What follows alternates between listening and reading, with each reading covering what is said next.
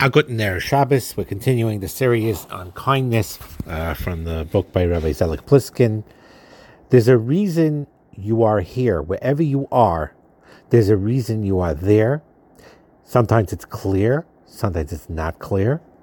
But usually you'll have an opportunity to do tremendous kindness wherever you end up being, even though it's like puzzling why you're in a certain place. You may not want to be there. You may feel uncomfortable, but it's there for an opportunity. And he gives some examples of this. One, it was the person who usually took one bus to go from home to work. One day he impulsively took a different bus, and then he realized he needed a second bus to take him to a third bus to get him home.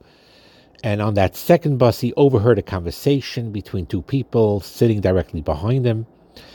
And one of the gentlemen described how lost he felt in life and that his life lacked meaning. And he wasn't certain whether he should get involved, but he did speak up. And he spoke up and gave this guy chizik, and it made the trip meaningful and worthwhile.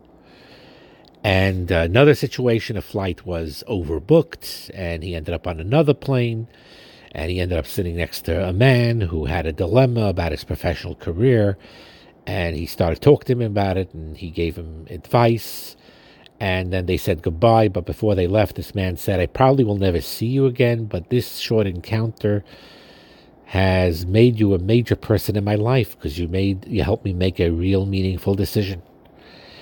And sometimes you miss a car ride, and on the way to the bus stop, you meet a stranger who's lost and he needs directions, and you give him directions.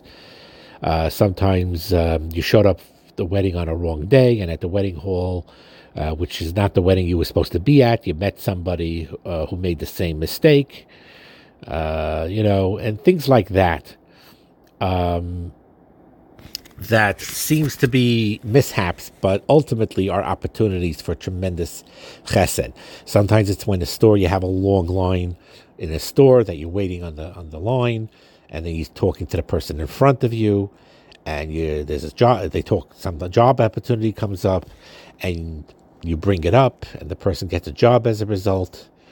And things like that that come up and could forge real lasting relationships at times. At times it could be not so lasting, but still meaningful.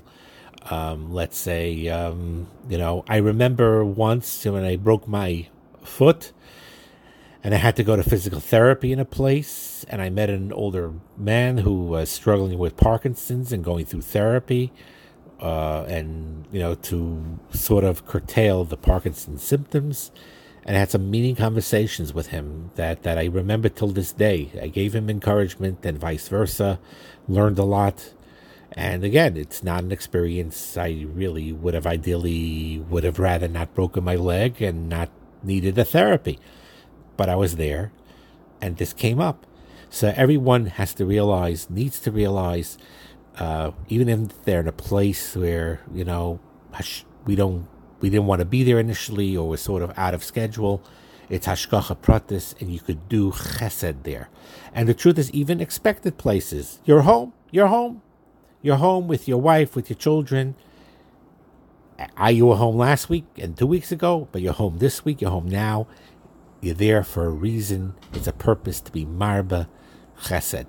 The hashgachas pratis of where you are is an opportunity that Hashem is giving you to do chesed, to help another person, to affect them in a positive way. And if you keep your eyes open to it, Hashem will give you that bracha, that special gift of being able to give chesed to another, and in kind also receiving chesed. And that's one of the plans of Hashem, who is a toiv hametiv, that puts people in those situations in order to give each other opportunity to create kindness for one another. Have a wonderful Shabbos.